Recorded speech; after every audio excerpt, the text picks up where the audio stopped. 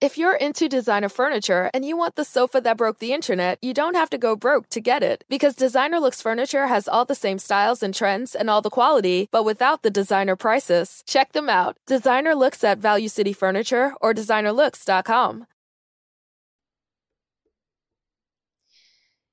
G'day everyone, Lauren Kress, the business scientist here. Happy Wednesday, happy hump day. I hope you're having an awesome week.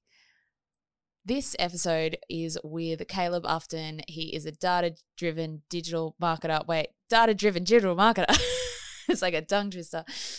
And I kind of chose to put this episode in because we've just been talking so much about conversion rate optimization, and Kaleb this is his thing. He is an amazing data analyst. He is amazing with numbers and drawing insights out of data. Right? Because we got data, but we don't have insight from data. And actually, just quick shout out to my best friend, Catherine Zaharias, who wrote a fantastic article in Ad News about exactly that, about the fact that data and insight is different.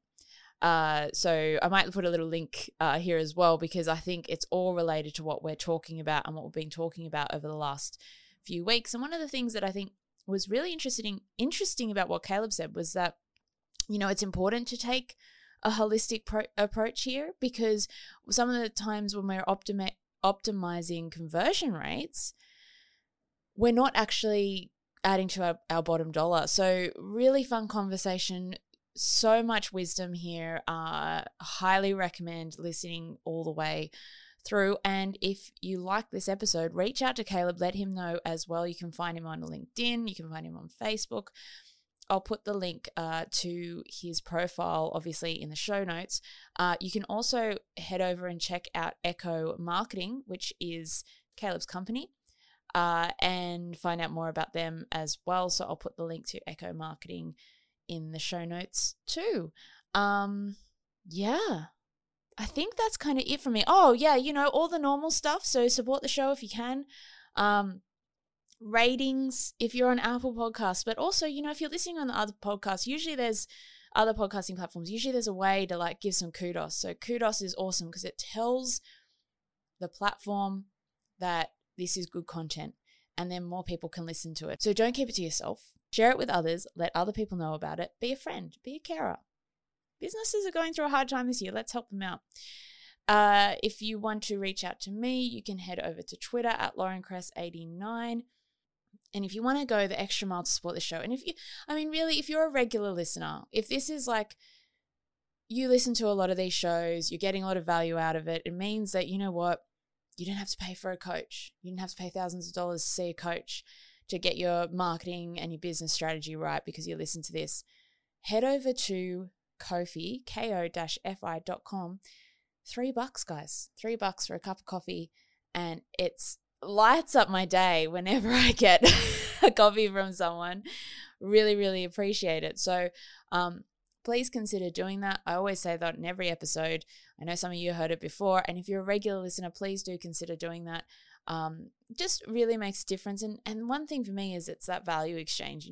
I go to a lot of effort to put these shows together, 12 episodes a month. So anything you can do there. If you can't afford it, if you're going through a rough time, totally cool. Don't feel bad about not buying me a cup of coffee. The idea is that there's people who can afford it, who can support the show, and there's people who can't. And either way, everyone gets the content, which I think is kind of cool. All right. There might be a little ad break here, and then we'll get on to the main part of the show today. I hope you enjoy it. Bring the Bose experience to your small meeting spaces with Bose Video Bar VBS. VBS is an all-in-one USB conferencing device. It's the simple way to bring premium audio and video to your meetings. Learn more at pro.bose.com/radio. There's a highway that stretches across the 93 days of summer, where worship isn't offered to the sun, but to the smoking tire, the S-curve, and the spin turn. And if you ride it, make sure you do it in a Dodge Charger, Challenger, or Durango. 'Cause on this highway, the lines being blurred are the ones between drivers and demons. Welcome to Highway 93. Dodge is a registered trademark. G'day everyone, Lauren Cress, the business scientist here. Joining me is my friend Kaleb Ufton from up in Queensland. Kaleb, how are you doing? I'm doing great. Thanks, Lauren. You're looking very professional. You said you got a clean haircut today. Like for this, was it for me? Well, sort of. I got my hair dyed. It's, not the natural color since I was like 3 years old anyway. But no, this is really weird. Like the topic that, we're going to talk about being conversion rates. I noticed when I was in Colorado how people treated me different because I was blonde, because I did my hair blonde before I went over there. And then coming back and being in Brisbane for the last year or so, however long I was down in Brizzy, going out to networking events and seeing how people would treat me different with the clothes I was wearing and having my hair blonde and stuff versus brown as the natural color. It was really, really interesting seeing the conversion rate stuff, like the psychological components playing out in interpersonal relationships. In real life. Yeah. It's not just online. It's real life. So I got it done, I think last Friday, and I've just every day I've been I love my hair, and people comment, and it's I get a different reaction. I'm the same person, but the environment is now different. So I hate that it's a thing, but it's a thing, Well, and I wonder also, I should quickly introduce the topic before I go off on some tangent, but we're talking about conversion rate optimization today. Now, you have a lot of experience in that. Can you talk us through a little bit of, your experience in digital marketing? You've been in the tech space for a long time. Sort of give us some of your backstory. Yeah, for sure. I'll keep it brief. I started coding when I was 10. I built a computer, and then I started coding, and then I started doing website stuff for the school. I was just very interested in the whole online space. And then when I got into marketing, which was, I keep saying 7 years, but I've been saying that for 3 years. So it's probably about 10 years ago now. That was very much on the back of hypnosis and NLP and looking into how the brain works, because I've always been interested in math and psychology, which is an interesting pair, but it kind of makes a lot of sense in a way, especially in the business world. And so getting into marketing and figuring out here's all these metrics, all these stats that you can measure, and you can see as a group, this is what the people who are hitting my website or opening my emails, this is what they're doing in response to that content. And then with more and more tech like VWO and Hotjar and Lucky Orange, all these site recording things, we can now actually see users' behavior on screen and stuff. And so you can make more informed decisions. And it's just really, really interesting because all of that plays into how can you scale a company from, say, $30,000 to $1 million in 3 months. Well, you can do that by optimizing conversions and increasing your spend in the places that matter. So yeah, it's really interesting. I really enjoy it, and I've been doing it for a while now. I think, like you say, there's so much that comes into play. One of the points I always make when I'm, talking to people about business science and why science is so important in what we do in marketing, right? I'm well, because we're dealing with people. We need to understand human behavior and how people think, you started off the show talking about the blonde hair, brown hair thing that you're kind of going through there.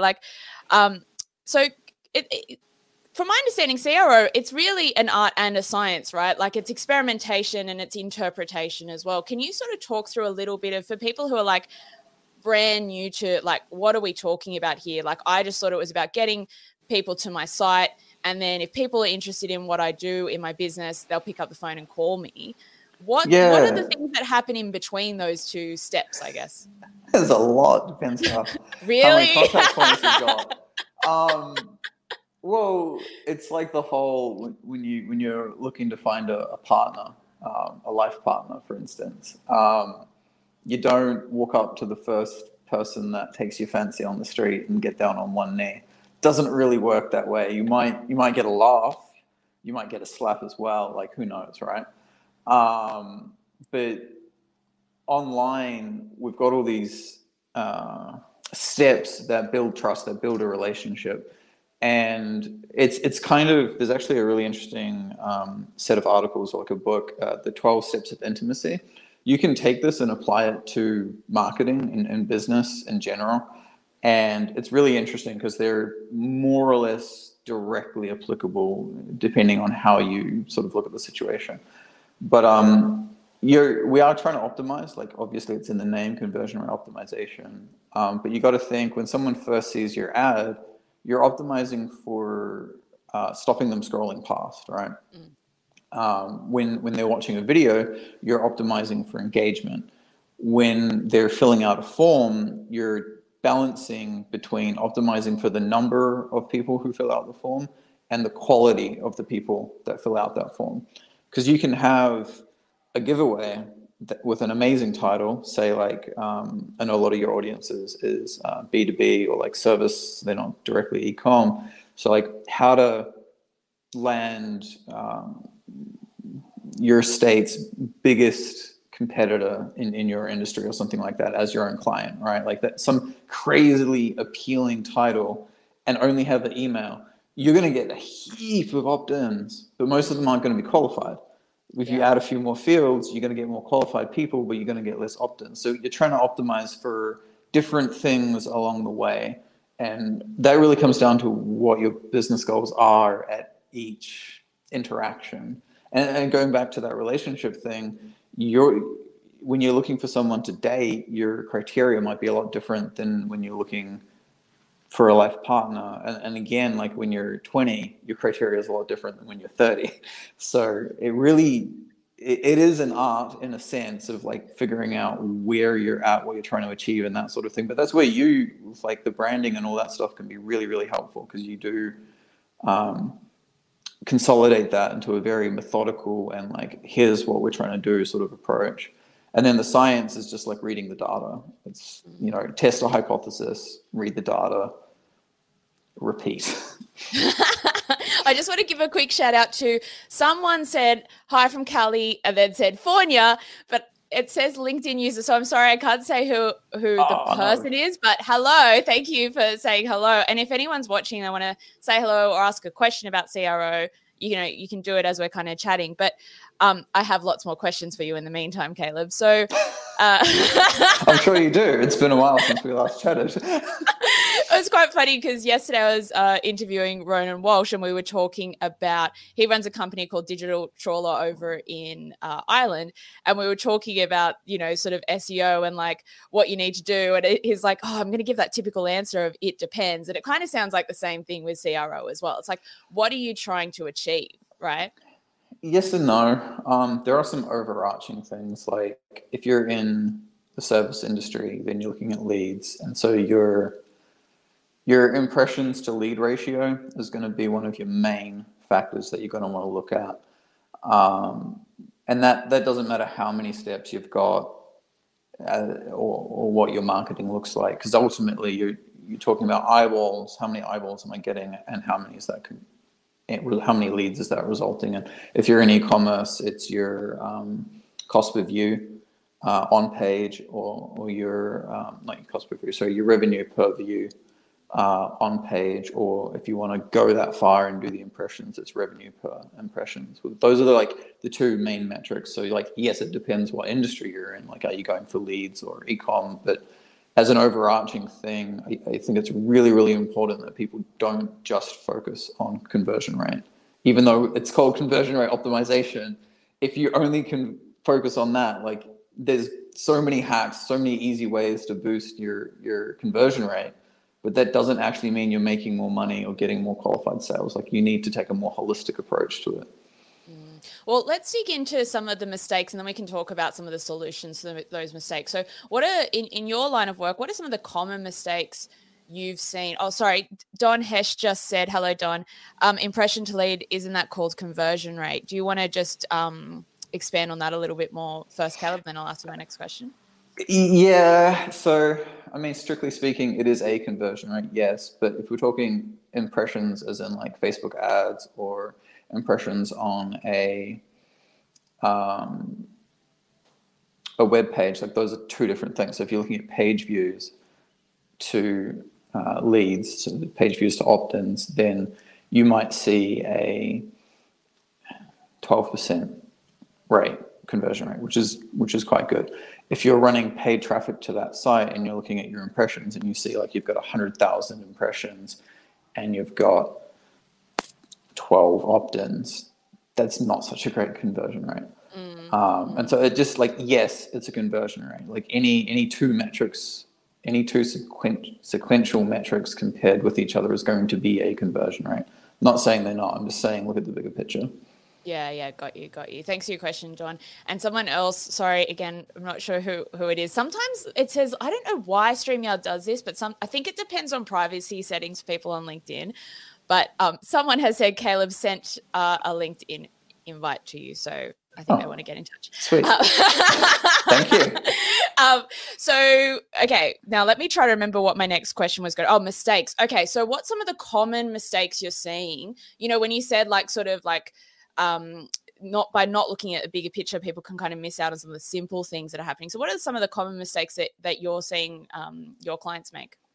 Yeah, I mean, it's interesting. Some people think I think a lot of them at the moment, because this is kind of the second wave of CRO in the industry. There was a bit of a bump 5-ish years ago, and it's sort of started, like we were talking about it last year. And, it's starting to really come up now, like people are running courses and that sort of thing. And it's like becoming a thing again, which is great. But a lot of the issues that I've seen come from, how do I articulate this? Not understanding psychology is probably one of the biggest causes. And that's like a big thing for me to say, because I don't have a psychology degree. I don't have any background aside from it's a passion. I've done some training in hypnosis and NLP. Like, yes, sure, I'm certified in that sense, but that's not the same as like groupthink and game theory and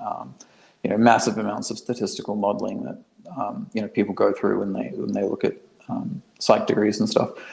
But when you're running a business, you have a reasonably intimate understanding of your customers. Yeah. And that's why you start the business and like all of that, like your promises and all that sort of thing. But when you scale up, you start reaching people that aren't your core market, and you like if you're solving a problem that helps 1,000 people in your local suburb, fantastic, probably a good little niche. When you scale that up to the city, that might be 30,000 people who have that problem. 80% of them don't know that they have that problem. I'm just pulling that out, but like when you look at the adoption bell curves and stuff, like the majority of people don't yet know that they have that problem. So you've got to educate them. There's all these extra steps that you're not used to doing. And so that's where the mistakes I see commonly come in, is people are treating everyone like they're the same. They're treating everyone like they've got the same buyer's journey.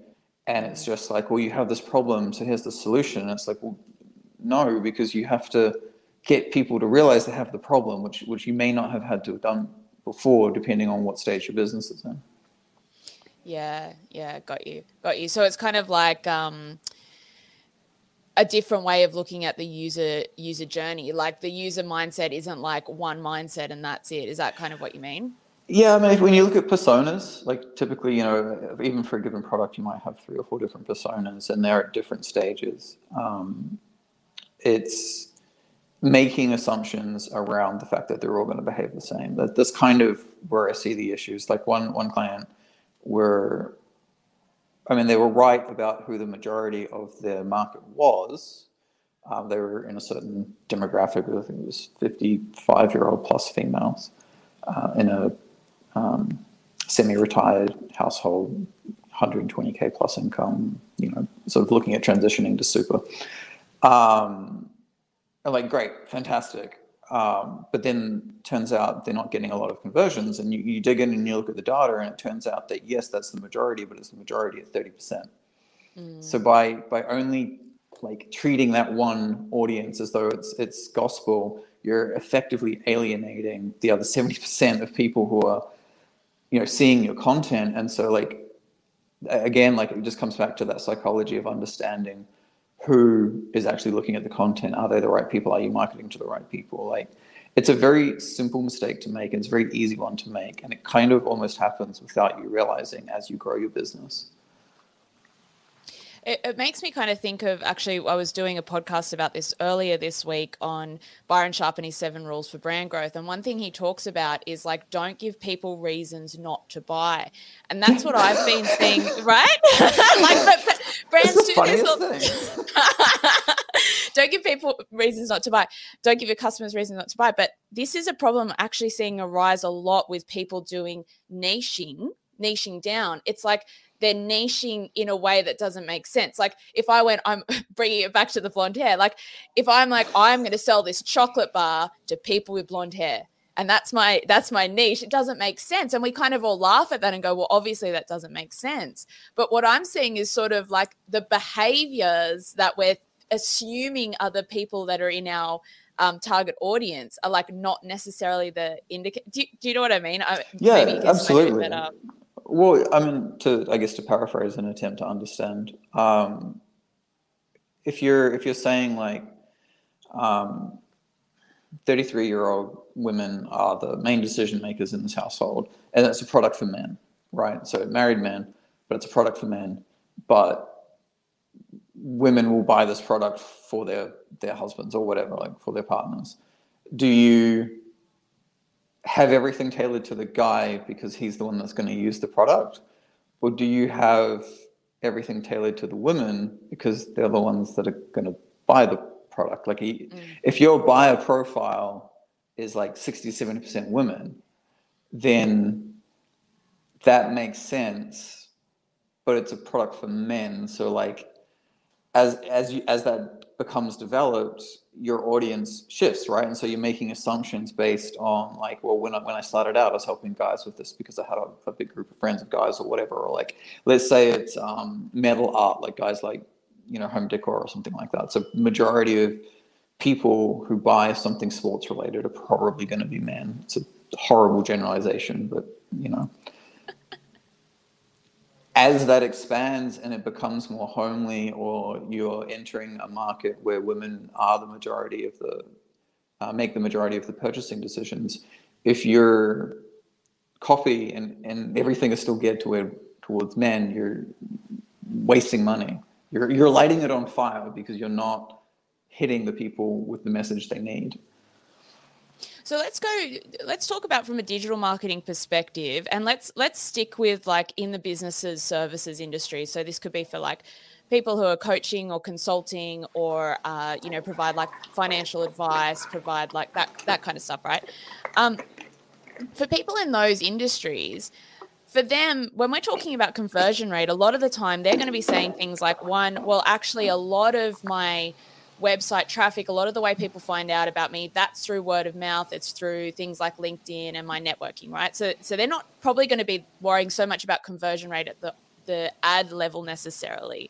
But when people get to what I'm seeing neglected a lot is the website side, right? So it's kind of like either the website doesn't exist, or if the website exists, it's kind of not optimized for that user. Can you talk through a little bit of like, from that perspective for these types of businesses? I know it's hard to generalize, but what are some of those things that you just like, like the contact us stuff doesn't, like what sort of things are going wrong at the digital level for those kind of businesses? Yeah, I think this is interesting because I do audits, as you know, and a lot of the audits I've been getting recently have been service industry. So this is like perfect.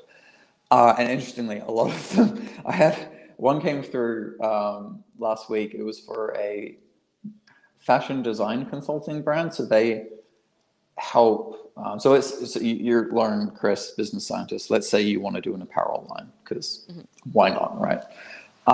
So you would go to these guys and you would say, hey, I want like a branded line of smart casual business wear in the like business science kind of niche that I've built, right? And they would help with the design process. So like very hands-on, very high level, sort of like affluent to affluent, very premium service. And so like on the site, everything's like very informational. It's very like, we do this and we do that, and here's what we do and our team, and you know, get a quote, get a quote, get a quote. It's all focused towards the quote, which is fine. Nothing wrong with asking for a quote. You click get a quote and it takes you to contact page.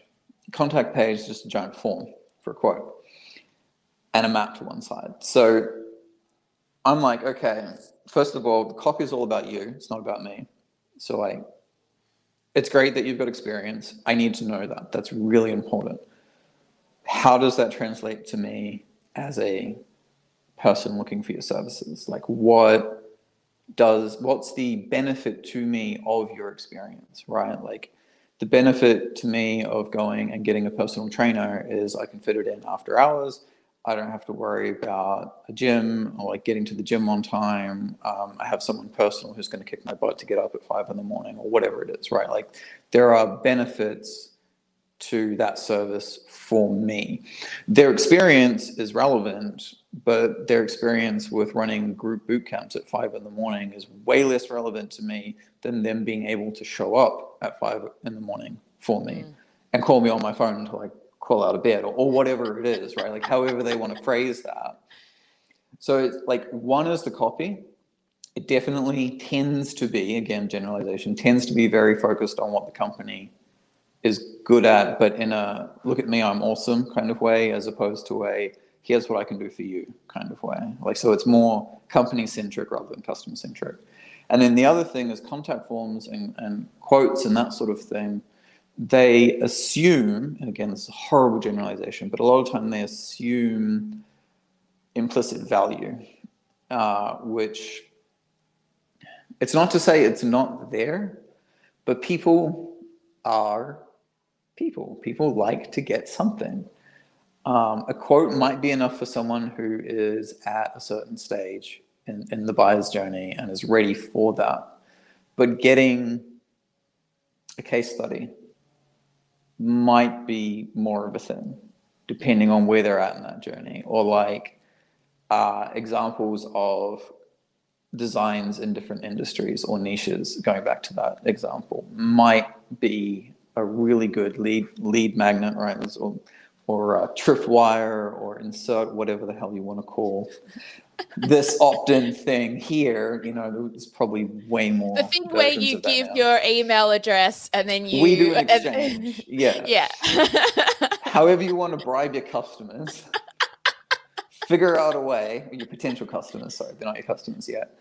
However you want to bribe someone who's seeing your site to give you their information, needs to be focused on their benefits, like what you're going to do for them, and know that they will not look at it 80-90% of the time. I think there was Digital Marketer put something out 2 or 3 years ago. 86% of the emails they sent out with reports in them, so you opt in, they send out the report, didn't get opened. Yeah.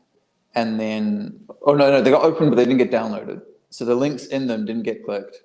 And then they followed up with people who did click the links, and only about 2% read them. And they run a test where they put a call to action at the end of like a 14-page thing.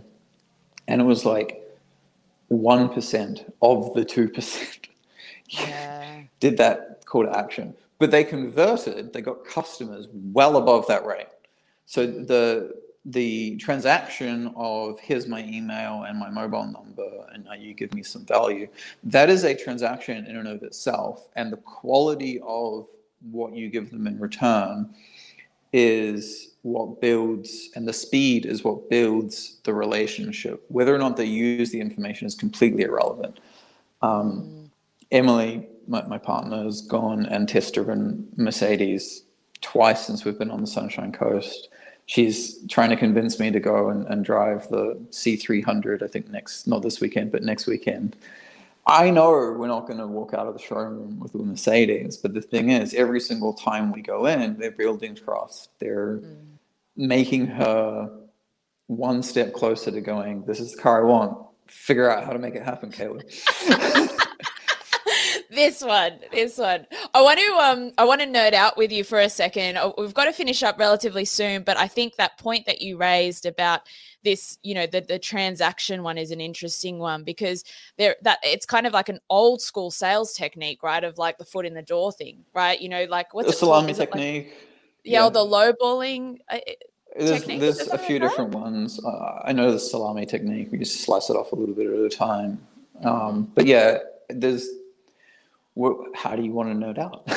Well, like, isn't there, I don't know if you know the stat, but it's something like once someone has made some sort of exchange of value with you, the chances of them purchasing from you go like way up. So, like you're It's saying, astronomical. Yeah. Like, do you know what the stats are by any chance? I don't know off the top of my head. Not off the top of my head, but they talk about it in Thin Slicing, which is a really good book. It's a very thin book, easy to read. I think in Blink as well, which is another good book about. Yeah, it's a great book. Yeah. They talk about first impressions and that sort of thing, and it's very similar as Well, actually, rather than go fine grain, here's an interesting thing. So we currently are in I believe we're in a we cycle. So it's we versus me type thing. So like at the moment, it's all about us, our tribe. Like it's just kind of how things. And you see it with Corona. You see it in marketing. You see it in these pushes towards relationship-based marketing, which. It's always been a thing. It's never not been a thing. That's why salespeople have jobs. That's why if you're in a corporate environment and your top salesperson is wanting to leave, you buy them a boat or whatever the hell you have to do.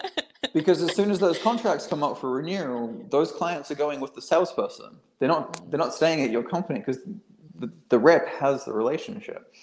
So like that's never not been a thing. It's just we're more in that mindset at the moment. And so yeah, like every time you give value, even if it's through like here's a blog article that I read that I thought you might be interested in, which could completely be an automated thing.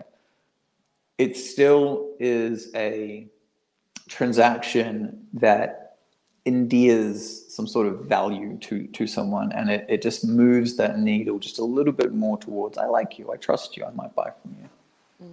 I think like a lot of what we're talking about here as well is like, and maybe we'll finish up on this point, but like, and I've had a few discussions with people, particularly I think because of this we cycle that you just mentioned, right? Because we're in this time where like content marketing's resurging, CRO's resurging, these types of network marketing, these ways of marketing that work well in terms of community building and feeling like you belong to something, that's working really well at the moment. So I've had quite a few conversations with people where they're saying like, you've got to play the long game. Like you should always be playing a long game, right?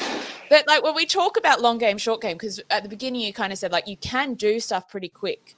Like you can scale up quickly and get things done in 3 months. What's your thoughts on like long game, short game for when we're talking about CRO?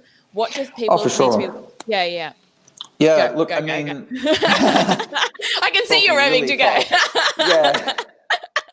Short-term gains in CRO are things like if you're like getting to industry benchmark, right? So like industry benchmarks are horrible things to compare yourself against because you're either above or below, and it's based on people who opt into that industry. So whoever you believe in only knows how relevant that is to your specific store with your specific product with your specific audience. However, it's an industry benchmark, so it's something.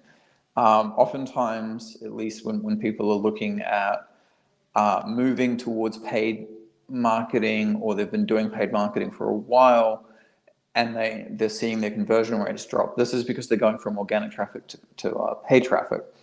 And so they're going, well, I had a conversion rate of 3.5% and now it's 1.5%. What's going on? You can very quickly figure out, if you just look at analytics, like from the sources, that your organic's still going to have a 3.5% conversion rate. Your cold traffic is going to have like a 0.8% or a 0.7% because you're not treating them the same as the experience the organic's having. And so you can shape that user journey independent of the organic one, and that's a really easy way lift your conversion rate. Mobile is another one. Develop mobile first rather than responsive. Responsive was a thing from like the early 2000s. Like you got to do mobile first now. 86%, I think it is, of web traffic is mobile. If your site, I know people who run e-com sites that design everything for mobile and say screw desktop. And it's crazy because desktop users typically purchase more, they have a higher cart value. But when 86% of your traffic is mobile, it doesn't really matter at that point because your just sheer volume is just higher. And so you can deal with it later. I put a request in for a PT, like I just mentioned before, on a site. The site was painful to use on mobile. It was really, really frustrating. It was just a horrible experience. Like I would not recommend that site at all. They have a good service, and on desktop it's nice, but on mobile it was just frustrating. So yeah, there's some really easy things you can do short term, but long term, the gains from CRO come from the fact that to do it well long term, you need to take a holistic approach to the business and your marketing and your site and every single touch point. And what that means is when you get, say you have 100% lift, you go from 1% to 2%. You can more or less keep that. Like there are factors that can like impact you, changes in algorithms and all that sort of thing, or like economic climate, obviously. But you can more or less keep the gains and keep growing them through continual reinvestment. So whatever you're doing CRO-wise, it's not linear growth, because a double in your conversion rate means you double the revenue that's coming from that channel. So if you then increase that by 50% again, so go from 2% to 3%, you're not getting 150% of what you were previously getting. You're getting 100% of what you were previously getting, and then another 50% on top of that. Like it's the whole compounding thing. Like, so the returns you get long term from CRO have a compounding effect. And I think that's really, really important for people to think about, because a lot of people are like, oh yeah, well, you know, test buttons or split test email headings or whatever, and that's doing CRO, and it is. But that's like short-term stuff. You wanna think long-term, like how do we get the conversion rate up to 7%? Because a 7% conversion rate, that's tasty. Don't care what industry you're in. That's really, really tasty. It's kind of funny, the maths, isn't it? It's like a lot of people do this wrong when it comes to customer retention. So there was like a study that was done in like, I think it was like the 80s or the 90s, maybe early 90s. And it was saying like, you know, if you keep customer retention, if you drop customer retention, if you drop customer loss from 10% to 5%, you know, you will have like all these benefits, right? Because but the thing is it sounds like it's a 5% drop. It's actually a 50% drop, which is super hard. You've got to halve the amount of customers you're losing, but people go 10% to 5%. Oh, it's a 5% reduction. And it's like, no, it's not. And it's the same going the other way. Like your 1% to 2% conversion rate is huge change, but it sounds little, right? Yeah. Well, it's like, when you're at a 92%, this is something that Telstra and Optus have a real hard time with. So it's it's very relatively easy. It's like I think it's like a $64 billion investment, but to service 90 to 92% of Australians is relatively easy. For the longest time, Optus was 1% behind Telstra, and the reason for that was the amount of additional investment required was astronomical. And when you look at conversion rate, the example we just did, going from 1% to 2% is 100% gain. Going from 2% to 3% is not 100% gain. It's a 50% gain on top of what you previously did. So you can't expect to continue to be able to like always have 100% gains or whatever it is, but you also don't need it. Yeah. You know, going from 2% to 3% is mathematically, it's still a 1% increase, but it's from 2 to 3 instead of 1 to 2, right? So like it doesn't look like it. Like Yeah.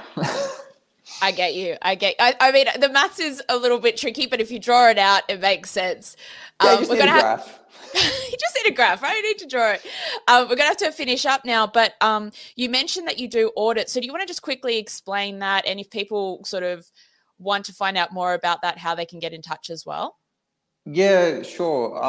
I do conversion rate optimization audits on page, but also ad account and that sort of thing. So what is the best way for people to get in touch with me? It would probably be just email me or connect with me on LinkedIn or Facebook. Website is Echo Marketing, EKOH, marketing.com, and there is an audit form on there. Ironically, like most marketers, my site is not quite where it needs to be, which is hilarious. Every marketer, I speak to a lot of marketers, as you know. Same thing Roden said last night, same thing I've gone through as well. It's like the hairdresser's hair, the cobbler's shoes, like the plumber's bathroom, right? Like it's always so hard because you're doing it for other people. We just went through and did our buyer personas though, so we are going to be redoing the site very soon, like next weekend kind of soon. Nice. But yeah, just hit me up on LinkedIn or Kaleb at echomarketing.com, EKOH, Kaleb with a K. And I'm happy to help anyone out. There's, like I said, there's a lot of easy fixes. It's when you're at a 4% conversion rate and you're wanting to go to 5, all right, which is only a 20% increase. But again, that's 20% more revenue. So like, it's not a small thing. That's when you need to look at like, okay, is this a 6-month project or something like that? And I think a lot of businesses don't really understand that part of it as well, as like, you can do something. Oh, here's a good stat for you. Go tell me. Less than 5% of Fortune 500 companies invested, 3% of their marketing budget in CRO in the years from 2012 to 2016, I think it was. And then the follow-up was 2016 to 2018, that went to 5%, invested around 3%. Wow. So like it's so small. It's so small. And these are massive companies. Yeah. But yeah, that's very interesting. That is very interesting. A lot of opportunity there. Well, Kaleb, thank you so much again. I'll make sure the links and I'll tag you in the post as well.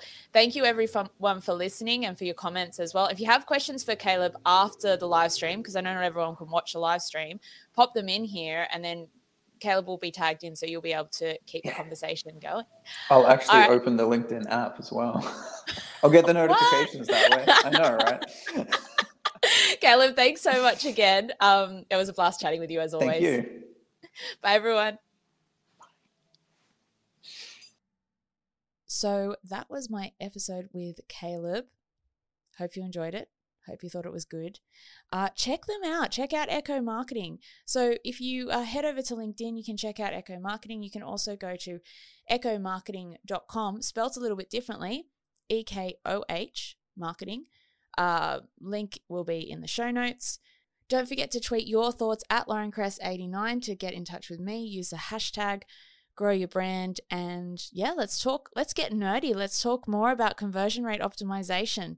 This will be the last one for a while in that sort of metrics space. We'll be focusing more on sort of some SEO pieces in the next couple of weeks. And like I said, I'm going away. So what I'm going to do is tee up a bunch of interviews, awesome interviews. I've got so many to share with you. So you'll be getting 3 interviews a week for the next couple of weeks. But I'll be back on Friday for my final live stream episode, my final episode of Seen and Heard for a couple of weeks. So tune in for that. Until next time, remember that sharing your talents with the world will make it a better place. Cheers, guys. Oh, we could fly. This is your summer. That means Six Flags and the taste of an ice-cold Coca-Cola. We're talking thrilling coasters, delicious burgers, real moments together, and this. Coke is summer refreshment when you need it most, so you can hop on another ride or race down a slide at the water park. Six Flags and Coca-Cola. Come make it yours. Visit sixflags.com/Coke to save up to $20 on passes, plus daily tickets starting at $34.99.